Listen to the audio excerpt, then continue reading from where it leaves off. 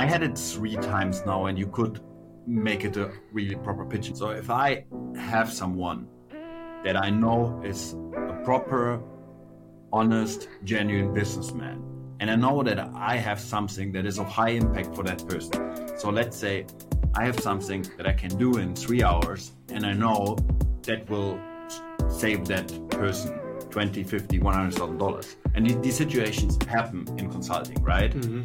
So I would always just give it to them. And since I know that those people are genuine businessmen, they will try to give it back in a way, or they will try to get more out of it. At 3 different companies, I have started with a document of just how I would do it, basically giving all my secrets away.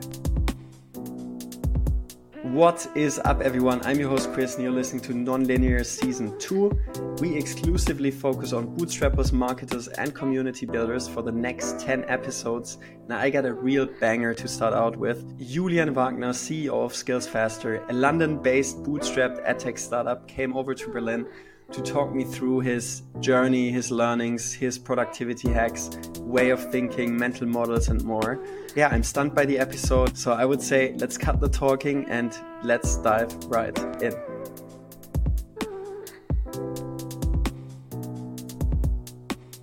Julian, pleasure to welcome you. Thank you for coming over to Berlin. Of course, I'm happy to be here. Thanks for the invitation. Yeah, man, this was super quick. So I reached out to a mutual friend of ours. He forwarded me to you, and it was like within a blink of an eye, we had this connection going. And he sent over a video with Girove, which you've done before, which I found super insightful.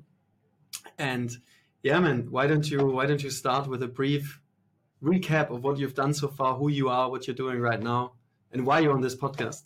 Yeah, I'm Julian. I think I have a quite uncommon career trajectory. I have started in corporate, but 7 years ago, I decided to leave Germany and travel the world for a bit because I had the opportunity to work remote. Back at the time, I did a poker school that became the biggest online tournament poker school of the world, Raise Your Edge. And then I did my next project, which I'm still doing, which is Skillsfaster, which is online education for applicable skills for everyone. We started with photography and did then fitness, and we are now soon going to release a makeup course, and a happiness course will be the one after it. That is at pre-production stage though. And over the next couple of years, this is my focus. And I think I have gathered in the last 7 years quite some experience in remote work. And I think that's what you want to talk about a little bit, and also how to get started because something that's also very interesting, we've talked about it before, is that Skillsfaster is fully bootstrapped. So we have not raised any money. We have a very small team. We have no office. Everybody works remote. And also my previous job at Raise Your Edge was fully remote. So yeah, I've not been working in office for quite a while. Yeah, this is super cool. And I mean, so everything you're saying gives us so much opportunity to dive into. I mean, going fully digital nomad already 7 years ago, I think this was 2016, probably, right? Yes, it was June 2016, I actually remember correctly. Exactly. This is at this time, it's not a very common move, right? No, it wasn't really common back at the time. I remember that 2 or 3 years in, it became I think back at the time I didn't know it's called the digital nomad. Mm-hmm. I was definitely not aware. I met some other people that were already doing it, but it was way less people than we have now. Yeah. Hey, I mean, to fast forward here things and not really go into the nitty gritty detail, which you've already done in the episode with Girove. Shout out to this one. We'll link it in Spotify and also YouTube.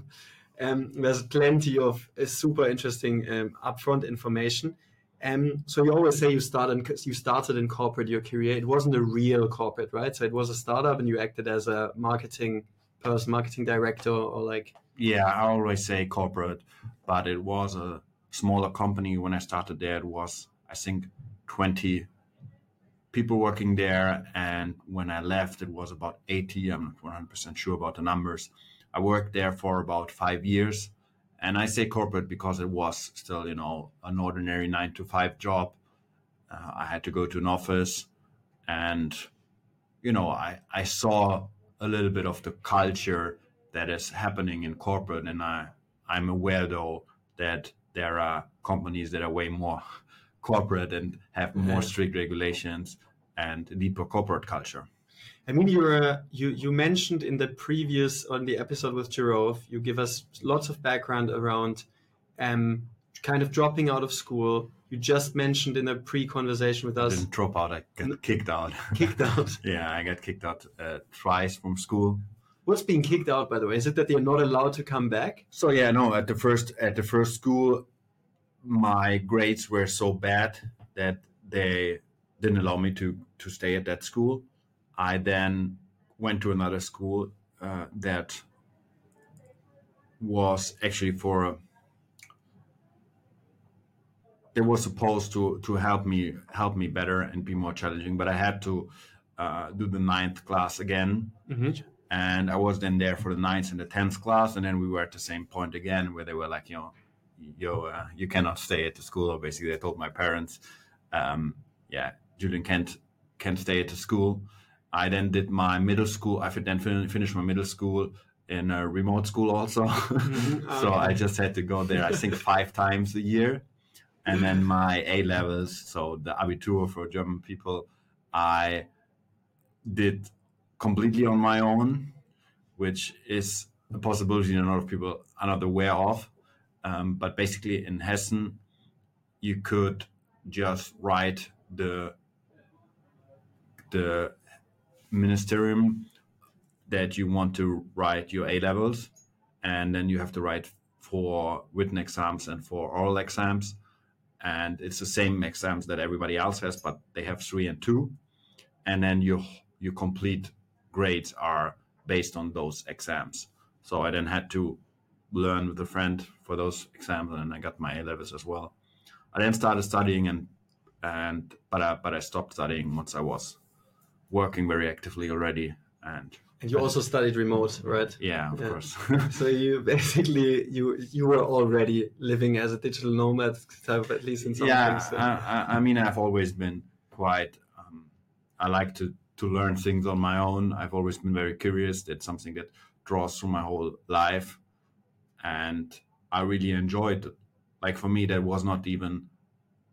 It was a nice challenge to do. It was not annoying to me. I didn't feel it bothering the way I found school. Like school was just big pain, and finishing A levels or even studying. I liked studying, but it was just not worth it really.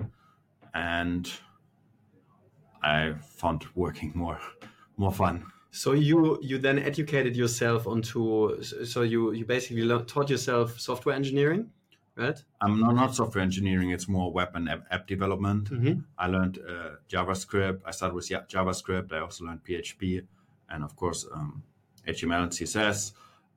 That was just also something I was just curious. That was fun for me to learn. I did it while in corporate. When I had some free time, I wanted to use my time. So that's still a big happiness island of me, coding. And because this is the question, like that's why I just shed some light on the background I asked you to. Because like, how do you get from working for a regular startup in a marketing role to founding or being part of a big online poker school? This is like it seems from the outside in, this is like you put your handbrake, you stay in the 5th gear, and it's like a radical turn. The fun thing is coding doesn't really have anything to do with that. I was working at startups since I was 16. Since, I didn't go to school anymore. My parents, of course, told me, yeah, you have to do something. So I got like my first internships. And I had actually my own kind of website when I was 16, which was a riddle website that I did with a friend. And it became very viral back in the day. Like it was just spread through all the forums, which was the main, social media back in the day. Graue Zelle? Yeah, right. Graue Zelle. And it was like the hardest riddle of the internet that you cannot solve with Google or Wikipedia. And we had so many visitors on there, and it was just like a fun project. And then we sold ads on there. So that was my first kind of entrepreneurial experience. And then from then I went to another startup, and then to the startup we just talked about. So I had definitely online marketing experience, but you have to realize that was back at the time where online marketing was not really a thing you could study. Like, it was not even a thing. It was just like, it just came up. And then I also played poker out of curiosity, not out of curiosity, but I played poker as a like semi-professional. And I knew that to become better in poker, I knew that I had to find a mentor. And through some lucky connections, I knew one of the best poker players of the world, or I could get in contact with him. And I was buying a hand review from him. And then I told him, what? You were sorry? I was buying a hand review from him. Okay. So just a review for one specific hand. And then I saw How much is it? How much is a hand review? I think back at the day it was $30 or something, 30 euros. I think now with him it would be, I don't know. I don't think he offers that. So you take a screenshot of the entire poker table, online poker table? It's a hand history. So they can see he can see all actions that happened before, and all stack sizes and everything, because everything matters. Okay. And then he says what you did is wrong, correct or wrong for that and that reasons. And was it correct or wrong what you did? It was totally wrong. Nice. It was really bullshit. And however, I saw his website and I realized, hey, this guy is so good, and he has won a tournament that had a buy-in, the biggest online tournament of all time. They had a buy-in of $100,000. It was just a buy-in, and he won like I think 1.5 million. But his website sucked just from online marketing and conversion rate standpoint. Mm-hmm. And you had to click like 7 times to make a sale to actually purchase his course. And then I told him that. I was like, hey, like, your website sucks. Maybe you want to coach me and I'm helping you with your website, because paying him for coaching, I couldn't afford. And then we started a little bit like that, and he really liked what I did. And then he said, hey, why don't you fuck playing poker and just do this thing with me? I can offer you like shares. And then that's all, of course, quite a quick recap. But then we started to build that company, and it was just really successful. And I applied all online marketing learnings that I had collected in the startup time before. And so we did affiliate marketing, Facebook ads. We improved the whole brand. We built up the social media, YouTube, Instagram, all these things. And we took a lot of the poker market that was not targeted by other poker companies back at the day. So, yeah. It's super interesting to hear just now, because you're always like, it's more or less the same business model, which you're playing with Skillsfaster, just that it was very niche back then with poker, right? Like an expert business, actually. Yeah, exactly. And then also it's like all, completely remote and not tangible. Actually, it's all, videos or online poker, right? Yeah. So it's completely free in terms of location. And it wasn't a conscious decision, a conscious choice. That was really just what happened. Yeah, I just had to take a note because there's so many thoughts coming up when you're speaking. So one of the points, there was another one which I just now forgot. The other one is, like, you mentioned before that you already spoke about this also in the prior episode, about this successful people mindset, which I found, like, I listened to your episode I think twice because I found it super interesting. I have a couple of notes, like a Notion page as I text you, like, it's literally, I think it's so value bomb heavy. It's so funny because I'm just getting started with these podcasts, and if I wouldn't have those people around me that say that it's helpful, I would feel bad doing it, right? And to me, something seems very obvious, and I'm very happy that it's interesting or valuable for others. and some things I think are very valuable, and some people don't care. So it's always nice to get that feedback. And yeah, totally. And I mean, one of the points is, for instance, this again, like the successful people mindset, which you back then said. So it's like already what you now told me is that you basically asked him for coaching in exchange for, and probably not even in the first instance as an exchange of, but you just provided him help for his online marketing, and then he gave it to you. That's very interesting, because I had it 3 times now, and you could make it a really proper pitch. And I think I talked about that in the previous episode as well. So if I have someone that I know is a proper, honest, genuine businessman, and I know that I have something that is of high impact for that person. So let's say I have something that I can do in 3 hours, and I know that will save that person $20, $50, $100,000. And these situations happen in consulting, right? So I would always just give it to them. And since I know that those people are genuine businessmen, they will try to give it back in a way, or they will try to get more out of it. So at 3 different companies, I have started with a document of just how I would do it, basically giving all my secrets away. Basically, I wrote it all down, and I even told them, like, you can literally go to someone else and say, hey, do that, and pay them whatever. You don't need me. But people still wanted to work with me. And I mean, this is ultra valuable. And why? Because we also had this in the prior chat. You asked me, okay, Chris, what are you doing now? I was like, okay, I'm starting to sell my sales skills, which I've applied at Fedora with Rocket or at Google. I'm going to sell those to companies and help them to offer sales as a service. So what currently goes through my mind, of course, is then the question, okay, is there any type of upfront value I could provide them with them, or is it literally only with technical skills that you can I mean, there are small applications of that kind of approach already out there in marketing. So, for example, it all started with those free ebooks. You sign up for that newsletter and you get the free ebooks.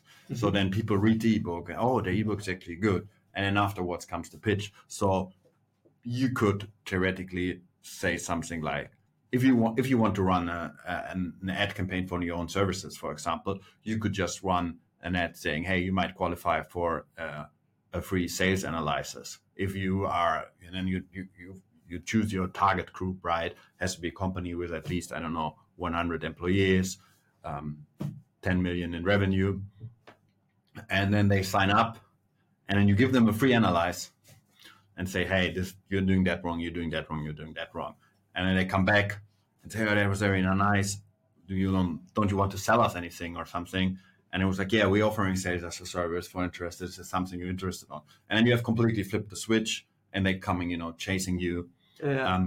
So that, of course, as all of these approaches needs to get tested, but that's something how you could apply that as well. Or you could, do the sales analysis and just pitch your services after. That might work as well. Different kind of it depends. Like you cannot. I really hate if you generalize stuff too much, because that's actually the work that somebody like me needs to do. When you need to look what works, you need to be aware of the different approaches, and then just stick and double down to what works, and don't be too emotionally invested in it. And it was my idea, or it was somebody else's idea. So even when I run ads, sorry, I'm just getting passionate about something, but even when I do ads, and then I ask the producer, hey, is there any favorite cut that you like most? Or I ask a talent, is there a favorite cut that you like the most?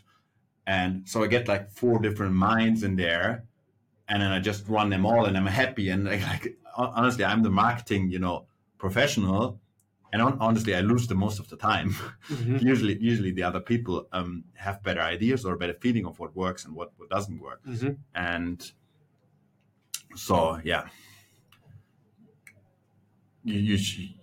I really hate those generalizations in the marketing world a little bit, because I see that very often also in the reels, and you have to do it like that, and you have to do it like that, and all of that are just valid approaches. They're not wrong, but they might not work for you. Yeah, it kills a bit innovation, right? Or it basically, how do you say it? It takes the oxygen. It's ersticken innovation. Yeah. So like, if you're up for testing and trying out different things, you're sometimes somebody that has never run an ad campaign has the best idea. Yeah, it's really, and even for viral content and for all that stuff.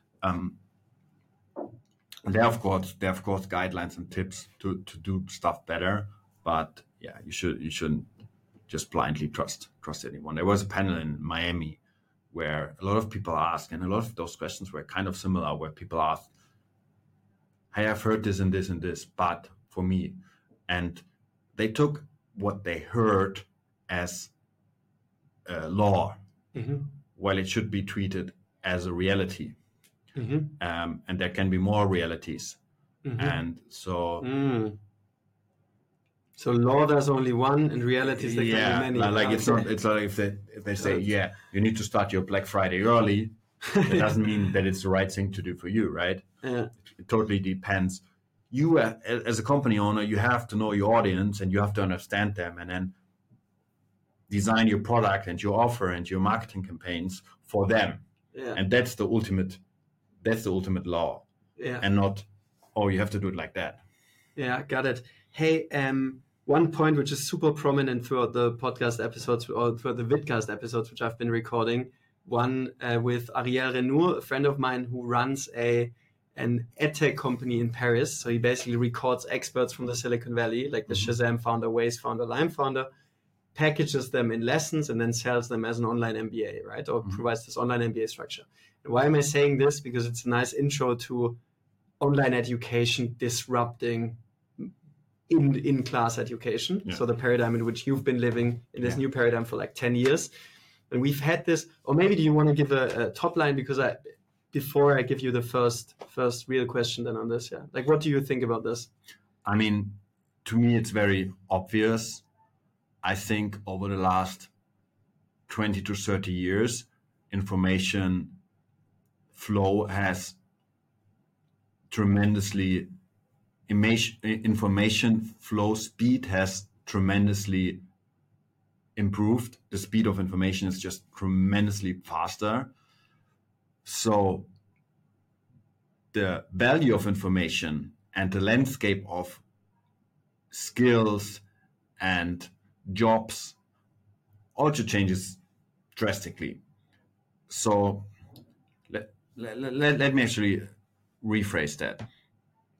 So when 30 years ago, knowledge jobs were the most promising jobs, because knowledge was not so easily accessible. But over the last 30 years, knowledge has become widely accessible and information moves faster than ever before. So the whole landscape changes faster, and the skills needed on the market also change faster than ever before. So while, for example, in a midterm, it was important to access and use the information, now it's almost even, we are already in another stage where the most important thing is to solve problems with information. And that's the most important skill that people nowadays have. And the traditional educational system is just too slow in implementing things. Like if there's something like, for example, how to use AI, like it's now 3 months old, right? How long does it take to be in a university classroom or in school? Yeah. And it just takes a while because it has to go through a whole process. Yeah. And when it's there, the market value of it already diminished. So I just think that it's just clear that online education has like a big advantage over there and over the traditional educational system. And I think that's not even like a secret or a hot take anymore. I think a lot of people already see it like that, and a lot of people communicate that. I mean, like for me, it was I understand that in your world, it's of course standard. Like, I mean, you did your A-levels remote 10 years ago. Yeah. It's like in my world where it was still the, the normal education. It was the normal education, yes, but already with a variable of remote. It's like, which remote variables do you want to be switched on? And for you, it was location already. Things. For me, like, I mean, I studied like 3 years ago, I finished my degree in the US, which was still there, still in person. Then, of course, with COVID, we got removed from the location. Then, of course, it got a bit like it diminishes in value, of course, because you're not with the peers anymore and with the professors and stuff. However, it was like for me one of the first time that I really got into, or I understood the detachment of like education and getting the value from it, right? And then I really dove into it, like doing online classes via Reforge or Launch House or Community College by Greg Eisenberg, like all of this type of stuff. So I feel like the wave is really hitting the mainstream right now, slowly. Yeah, that might be true. I definitely, we are all in a bubble. So I might be, a little bit in my bubble. You're the front-running bubble, of course. Like my bubble. I mean, it depends. If we go to the States, there are people more front-running than I am, for sure. There are people that have completely forsaken the traditional education system. But yeah, I just think what you need to learn to make money changes faster than ever before. So even online education can be outdated, right? But at least online education can be changed faster than traditional education. Nice. There's too much regulation in there, too much processing in offline education. Yeah. Hey, now speaking about online education, something which we discussed briefly before is like it always has the scammy touch still, right? So when I got introduced into this paradigm or this world of like bootstrapping and stuff, which is heavily reliant on self-teaching and autodidactic learning, you of course get confronted with many coaches, many experts, many other people, and like friends from my old world were like, Chris, you're just entering. They were basically saying, man, you lost your mind. Like you're now, we should watch very closely where you're going. Rather don't take this route. Like you'll be losing yourself. And then I like had to slowly like or convince them or like just work into this paradigm and just understand, get to know the people, get to know the knowledge, double check the knowledge. You'd be like, no, like now 4 or 5 months after having entered this world, I can say, guys, they're legit. Like, of course you have to have your brain switched on and double check a couple of things. Yeah. However, it's like totally legit. And this was mind blowing to me. Yeah. I mean, to be honest, I think the percentage of scam or wrong information is, of course, higher than it is in the traditional education system. So that's the upside of the whole regulation thing.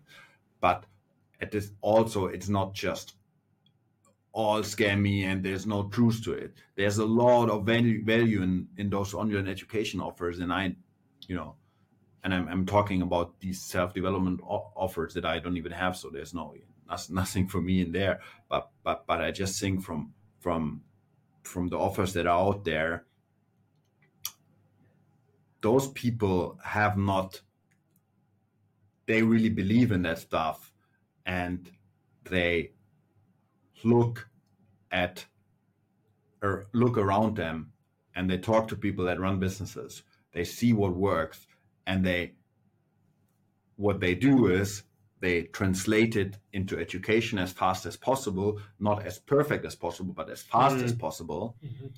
And that's why they get so much back from the market, because there is a value in there, right? Yeah. And most of us believe the more you can give to the market, the more you will get out.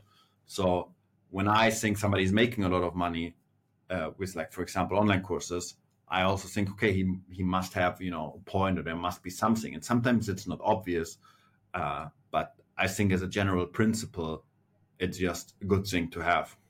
Have you ever bought like any marketing courses, or how do you educate yourself? So when I learned marketing, there were like blogs out there. I think it was Search Engine Land. They now renamed to Marketing Land. It was a free platform. It was basically driven by a lot of enthusiasts. And back at the day, the search engine optimization was also very prominent. Facebook ads, I just started the day they came out, I think. So that was 2012 or something. And then I was already quite high up with my knowledge. now when something comes out, like for example, if TikTok releases a new format or Facebook releases a new format, I usually read whatever news they publish or what is the official news that comes out and try to interpret it in a way, how can that be applied in business or for us. So I don't usually do too many third-party learning anymore, because that's what happens, because I have, over the years built a solid foundation, which actually gets me to an interesting point. Usually all those companies operate in a way that benefits the user the most, while at the same time is making them money. So actually they do what makes them the most money. And what makes them the most money is serving customers while offering ads. So whenever you do social media optimization, social media optimization, or even ads, if you think about the customer, the user, you have a way easier time with all these changes. You don't even have to be up to date. So if you just make it better for the user, like for example, a YouTube video, if you make it better for the user, if you make your content better for the user, it usually helps. And then they're coming more and more updates. And what those updates usually do is just rating better what's good for the user. Yeah. So you don't have to read every update. You don't have to be up to Instagram algorithm, right? TikTok algorithm. If you just focus on making it more digestible, better for the user, easier to digest. Why do they like when there's more editing in there, or if the information is more concise? Because it's easier to digest for the user, right? So then there come all these updates, and it happened with YouTube, it happened with Google, TikTok, Instagram. They continuously push updates that are more or less just rating better what's best for the user. So if you just say, hey, I'm working for the user, I'm optimizing my stuff, my ads for the user, I want to present my offer the best way possible, then usually you're quite update proven from my experience. Yeah, super cool. I really love the point of bringing in the official updates from the companies, because I mean, this is now the first step of understanding, getting into this new world. For instance, for me, could be solely relying on online education. So again, using a filter, but you're saying, no. The next level after this should actually be to again take all of the different information sources and first and foremost probably trial and error by yourself, and then come up with your own system around it, and not just rely on other sources. I can probably I probably know the answer to this question. What do you think is currently, or what's for you currently, the marketing focus in terms of platforms and methodologies and stuff? Actually, I think it depends again on where your audience is. So for some people, it might be Instagram. For some people, it might be Facebook. For some, it's TikTok. For some, it's YouTube. What I know is that most successful companies I know usually serve one channel for the majority. So I think if you have a business and you want to do marketing efforts, think of which platforms is your target audience the most on, and then try to learn how to optimize for that platform. That's what I would say as a general advice. Yeah, I love this in your last convo also, and also what my mentor usually says, it's like one thing, like one channel, one whatever, like one type of content, and then through this you slowly tweak in what works and what doesn't. Let's switch gears, Julian, now for a bit. So we've mentioned now a couple of times that you're like a titan in the remote space. Not a titan, but like you're native in the remote space. Let's call it this way. You've basically been playing the game since 10 years. So what I hear from many people, let's put it this way, is like when they are starting out and they're like, Chris, can I visit you in the WeWork? I'm like, yeah, of course, I'll get you in and we'll spend a day there. And then they'll get back to me and are like, how can you actually work from home? Because they need the environment. They need the coffee machine. They need the people around them and stuff. And I think you've basically worked on your own in a room by yourself for the entire time. So let's look at this topic from a holistic perspective. Like, how do you, not only from a routine perspective, like I sleep with a cooling mattress and I don't look at my phone and stuff, of course, but also like, how do you actually make sure you remain in this world and you don't kind of like look for other ways to for instance, like, do you know what I mean? Yeah, I think I know. Mentors, podcasts, like what keeps you in the space? I think I totally know what you mean. So I think the first big thing is you kind of have to review yourself. If there's nobody that is controlling you, you are very likely to get distracted, or you might turn into a different direction easily.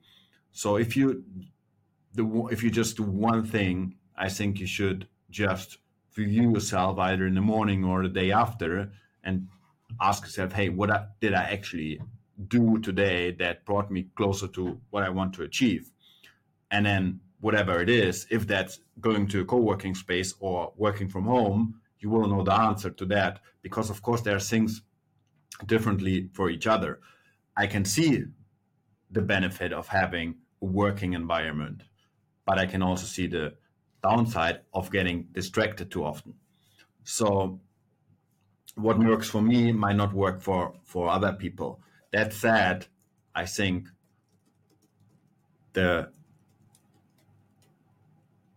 what people have to focus on most is what I call work ethics, which is the more clean you do your work, the more clean your work will be in the future. So when you always have a clean desk and you always are in full focus when you do your work in the future will also be more in the deep work zone. So let me actually draw an example of how it shouldn't go, which is if you do your work and you're getting distracted all the time, you look at your phone, you look at a little bit on TikTok, on Instagram, and that is something you get used to, and then it is something you will keep doing over time. And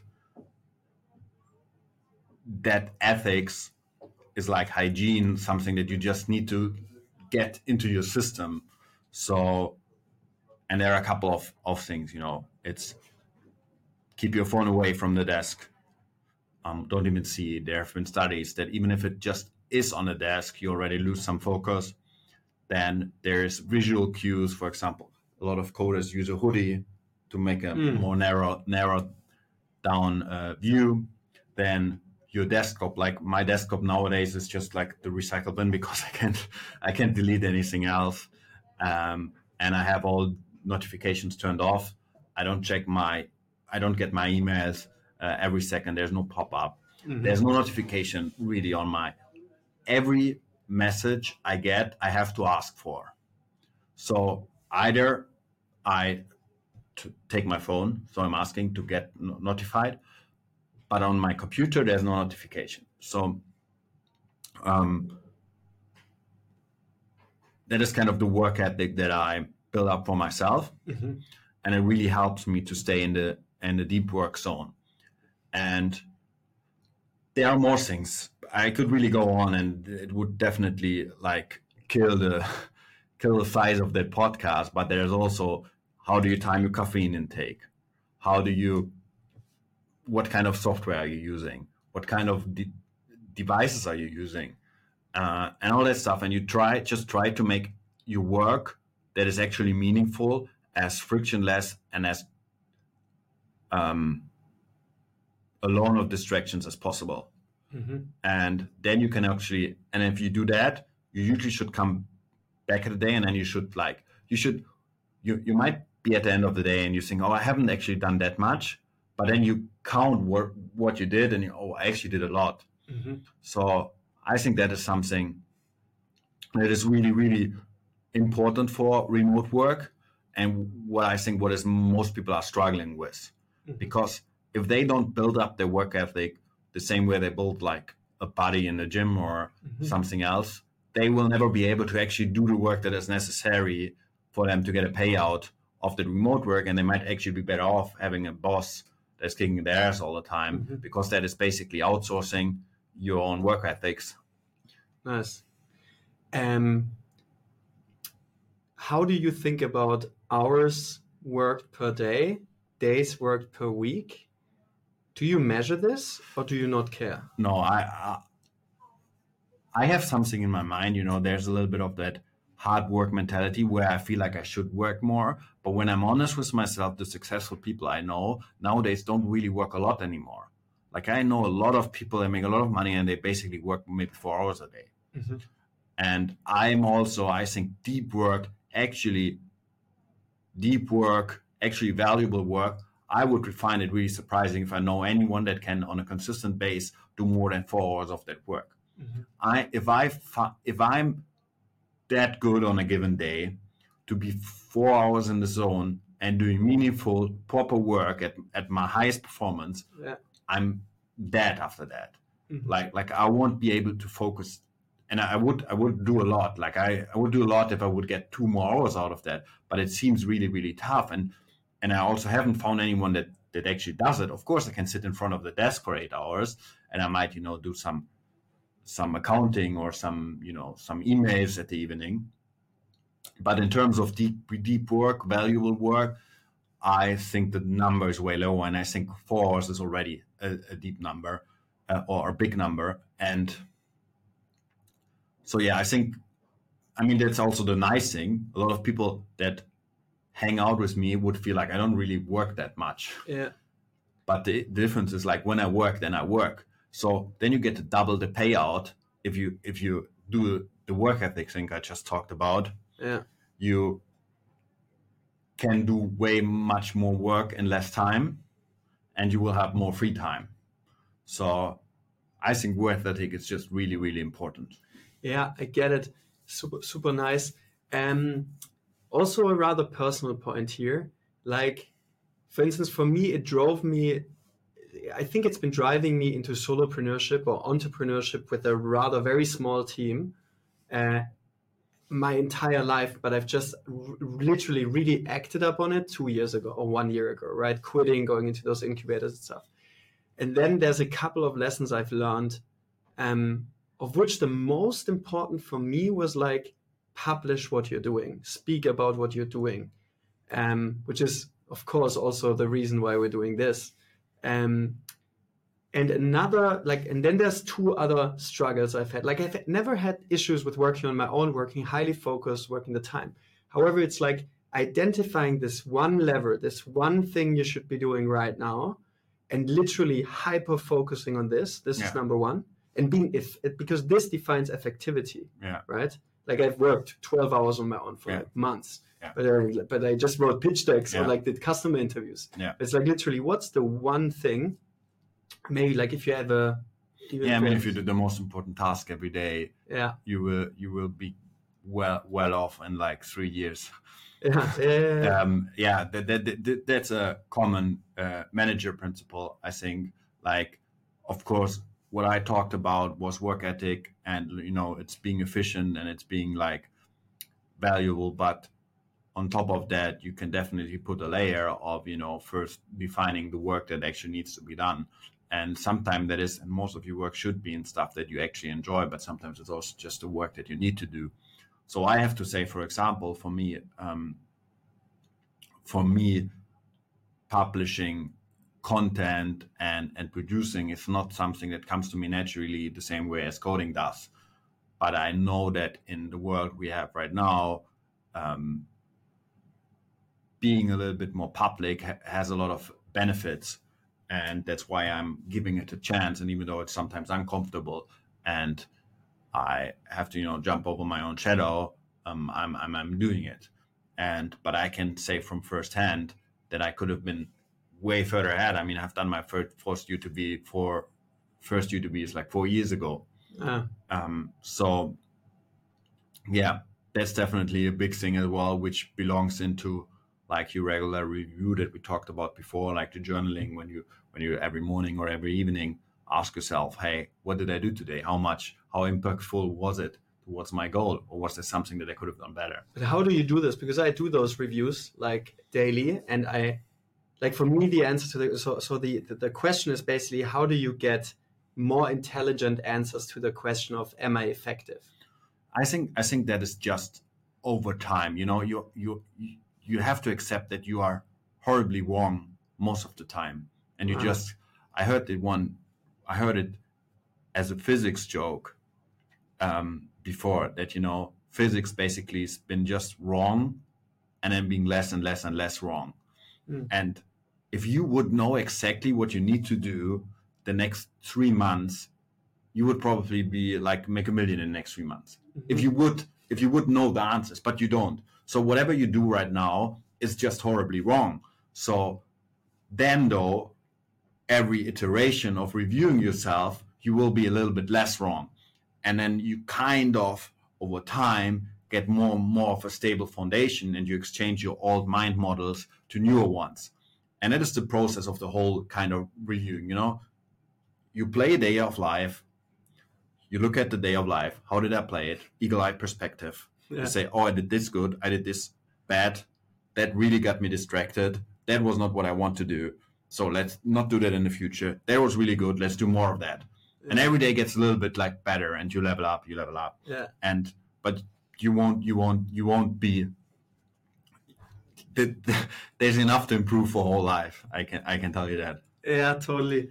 One exercise which I've always wanted to, or not always wanted to do, but like been wanting to do since like 3 weeks or something, but I haven't done it yet, is like setting a reminder for like every 20 minutes and just jotting down what am I doing, right? Yeah. So I'm working with Pomodoro, so like always 45 minutes deep work, and like a couple of long hours. Pomodoro actually. Sorry? 45 is the long Pomodoro. 25 is a short, regular, right?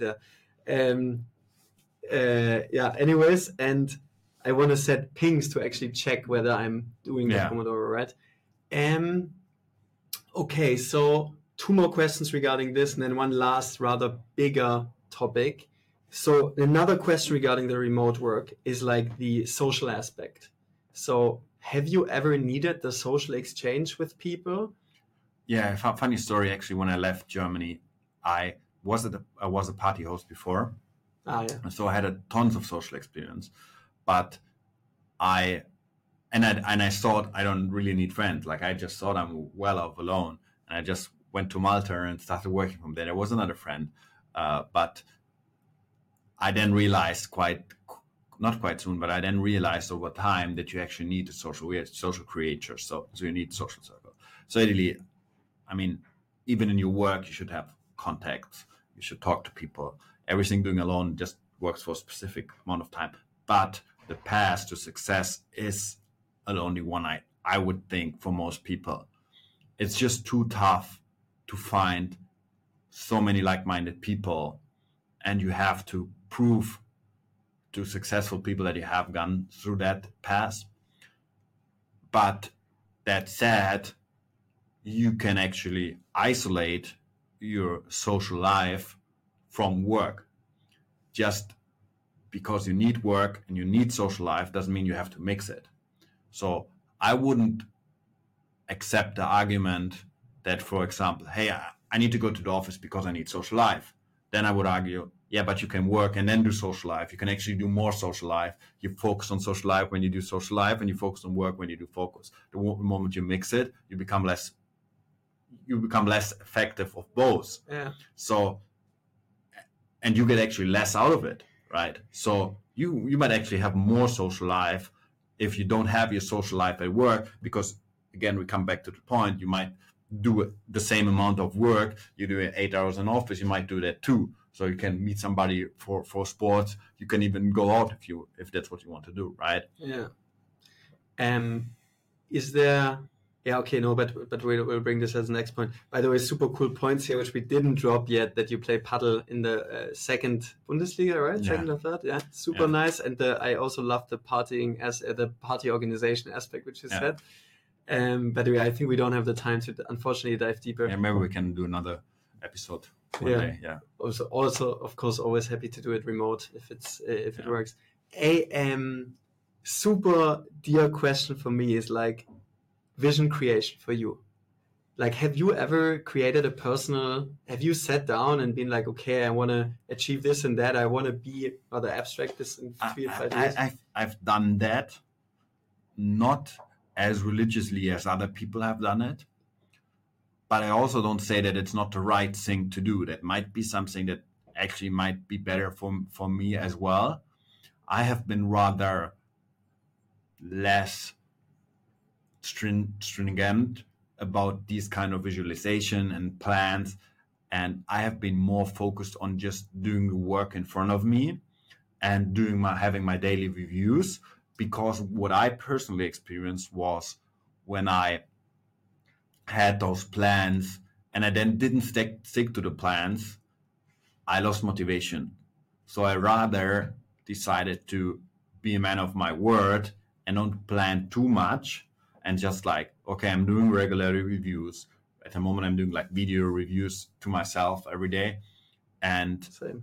and yeah. So but there's no. I don't even have the same kind of question that I ask myself. It's basically just like, imagine like Big Brother's watching me, and I'm like, today I did, or yesterday I did this and this and this. This was really aligned with what I want to be, and it was not aligned. So that's basically my only kind of structure in these things. Else, I'm quite structureless, to be honest, and I have not done too deep visualization things. Yeah, got it. I mean, it's been working, right?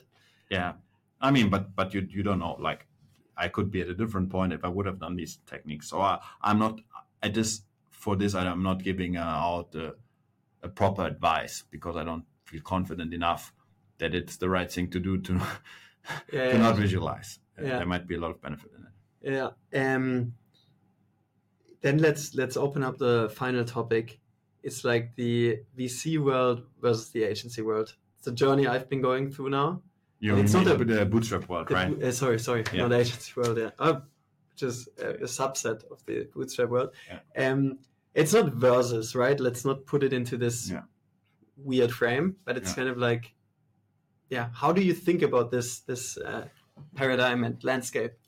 Yeah, I think the VC, like just recently, a lot of AI software became widely available.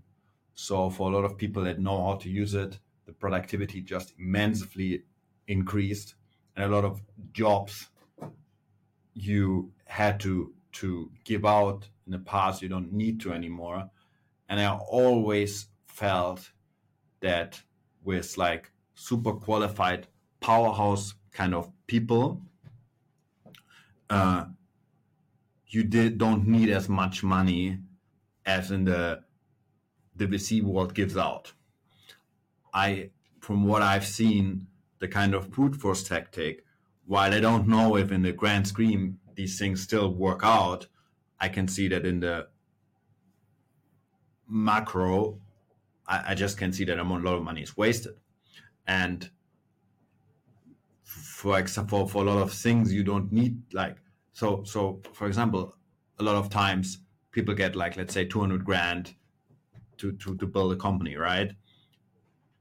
Which is something that maybe just 3 coders could do from home. Mm-hmm. So how much money do you need for them? Mm-hmm. Which could be like just 20 grand for 3 months, right? Mm-hmm. And those people could also, there's something, there's also a marketing aspect in there. There is, if it gets a high valuation at the start, there's also like those VCs need a big share. So then is it really interesting for them? So it's a really, really complicated topic.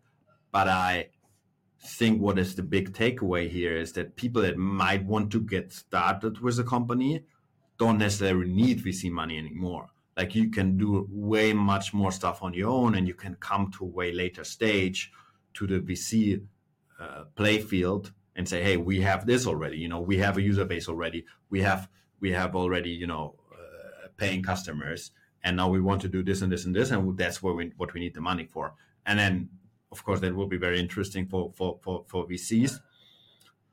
And I've personally, all those companies have been bootstrapped. I have never raised any money because I never needed. And so I definitely don't think it's necessary. And I'm really curious of how it's going to go over the next couple of years. I think you can go to market faster than ever before. I still feel like I have no idea about the market. You need to put it out there, try to get to market as fast as possible, and then get feedback, and then, improve or kill, depending on how the feedback is. And I think that's actually the most promising way to do it, in my opinion. Yeah, got it. Super nice. Julian, it's been an hour, and I think we are slowly approaching the end, and it's time for a classical rapid fire question round. Let's go into a very new format I've never tried out before, which is like, what are your top 3 messages right now in WhatsApp or Telegram or maybe even Gmail or email? Yeah, I have a business WhatsApp and a normal WhatsApp, so I can look at the business WhatsApp, see if there's something interesting. Like it's just a proxy for what's up in your mind or what's happening right now. So there's something really interesting. We have, I think you're trying to just get random stuff out there. So what's something really nice that we have is that we have a little tool that is automatically transcribing all voice messages on my business WhatsApp. Nice. Because it takes a lot of time to listen to them, and reading is just way faster. And now with AI, that works. Unfortunately, it's not a software that I can share. I can share it, but it's a GitHub repo. We can put up the link, but it's actually quite, you need to know how to run your own server to use it the same way we use it. So that was just, I texted my partner that he needs to respond to one of our experts, because I have to come to the podcast, so I don't have enough time. I asked him, so we're going to respond to him faster, and I didn't have time to formulate it the way, because it was that it needed to be. Then it was like our social media manager asking for help on an Instagram request, and then it was for a magazine of Greg. There was just not an issue, but I just had to send out the news subscribers. Greg is the dude you're doing the Skillsfaster with, the photographer, right? Exactly. Yeah. Okay, super nice. And then number 2 is like you I think a very big topic for you is focus and input, like being conscious about the input, like what you put into your brain. Yeah. So who do you follow on Instagram or YouTube or? That's actually a funny question, because I usually follow some experts for a bit, and then I can see that their content is repeating, which is fair, right? And then I unfollow them because I just feel like it's distracting me again. But what's interesting to me, what's interesting also is that now my Instagram Reels, as well as my TikTok, when I use it, is now it's all kind of just the stuff I'm interested in. Like to me, it's not like dancing women or stuff or too much funny stuff. To me, it's either motivation or AI stuff or something. Not 100%, but a lot of it is really stuff. And sometimes I just want to like watch something dumb, and then fucking algorithm. It's too motivating. Then you like to make your algorithm dirty. Yeah, I need to make 2 algorithms. One for a funny, stupid content, and one for one for real stuff, self-development. Yeah. Hey, and then last one is like, how do you stay up to date with whatever's happening? Good question. Like not with the news, but with like, how do you remain upfront with the skills which you actually need? Honestly, to me, it's just new technical releases. So I'm reading Hacker News every day. Y Combinator. It usually is the first kind of place where innovations get published. So when there are new AI improvements, they are like big, reasonable improvements that are not just like reframe stuff. It's on there. I have subscribed to one newsletter for a bit, which was a AI newsletter, but I then also felt like there was just, there are so many AI softwares out there, and basically you can do it all with ChatGPT with proper prompting, and now they have released those personas. I then also follow Huberman Lab, actually. That's always very useful content, and he also, you could also think like that was something that we talked about before, right? He very often puts out his podcast, and then he puts out the podcast, the main learnings in one reel. That's 30 seconds. And like, oh, nobody's going to listen to your podcast. Mm-hmm. But that's not true. Somehow it is still the best thing for his brand. And that's like, it helped him a lot. He has like one of the biggest podcasts of the world. So yeah, there's Uberman. And then of course, if there's something happening in Facebook or Apple or stuff like that, I usually just read it by someone else. If it's not, if nobody's telling me, it probably wasn't that important. Mm-hmm. But if there's like, for example, Facebook, Instagram is soon gonna offer a subscription service instead of ads. That's something quite impactful.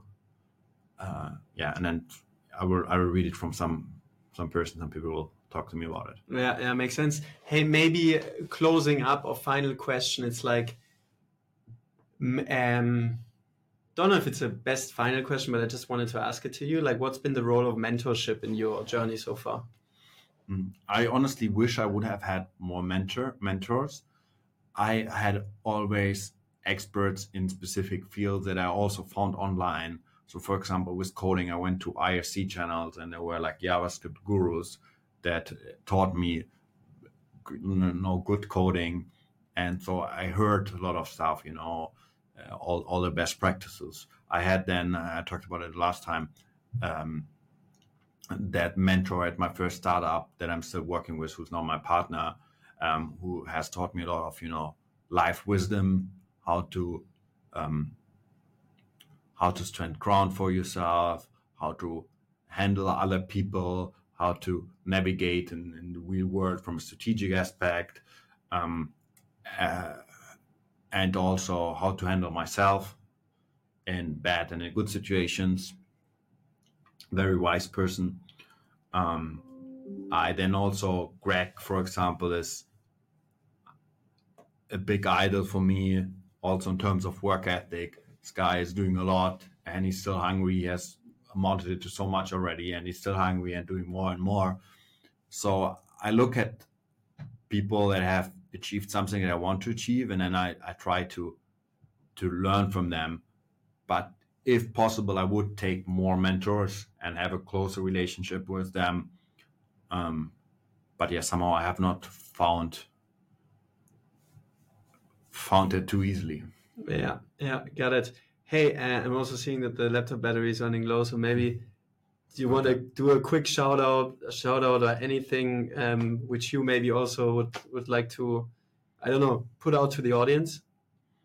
Honestly, I think we covered quite a lot. I think there's something about it. If anybody has any questions to something, they can leave a comment. I might make some YouTube videos in the future. I can dive into something more deeply in a YouTube video if that's something that's interesting. But yeah, it was a pleasure. Same. Thanks for having me again. Yeah, thank you very much, man.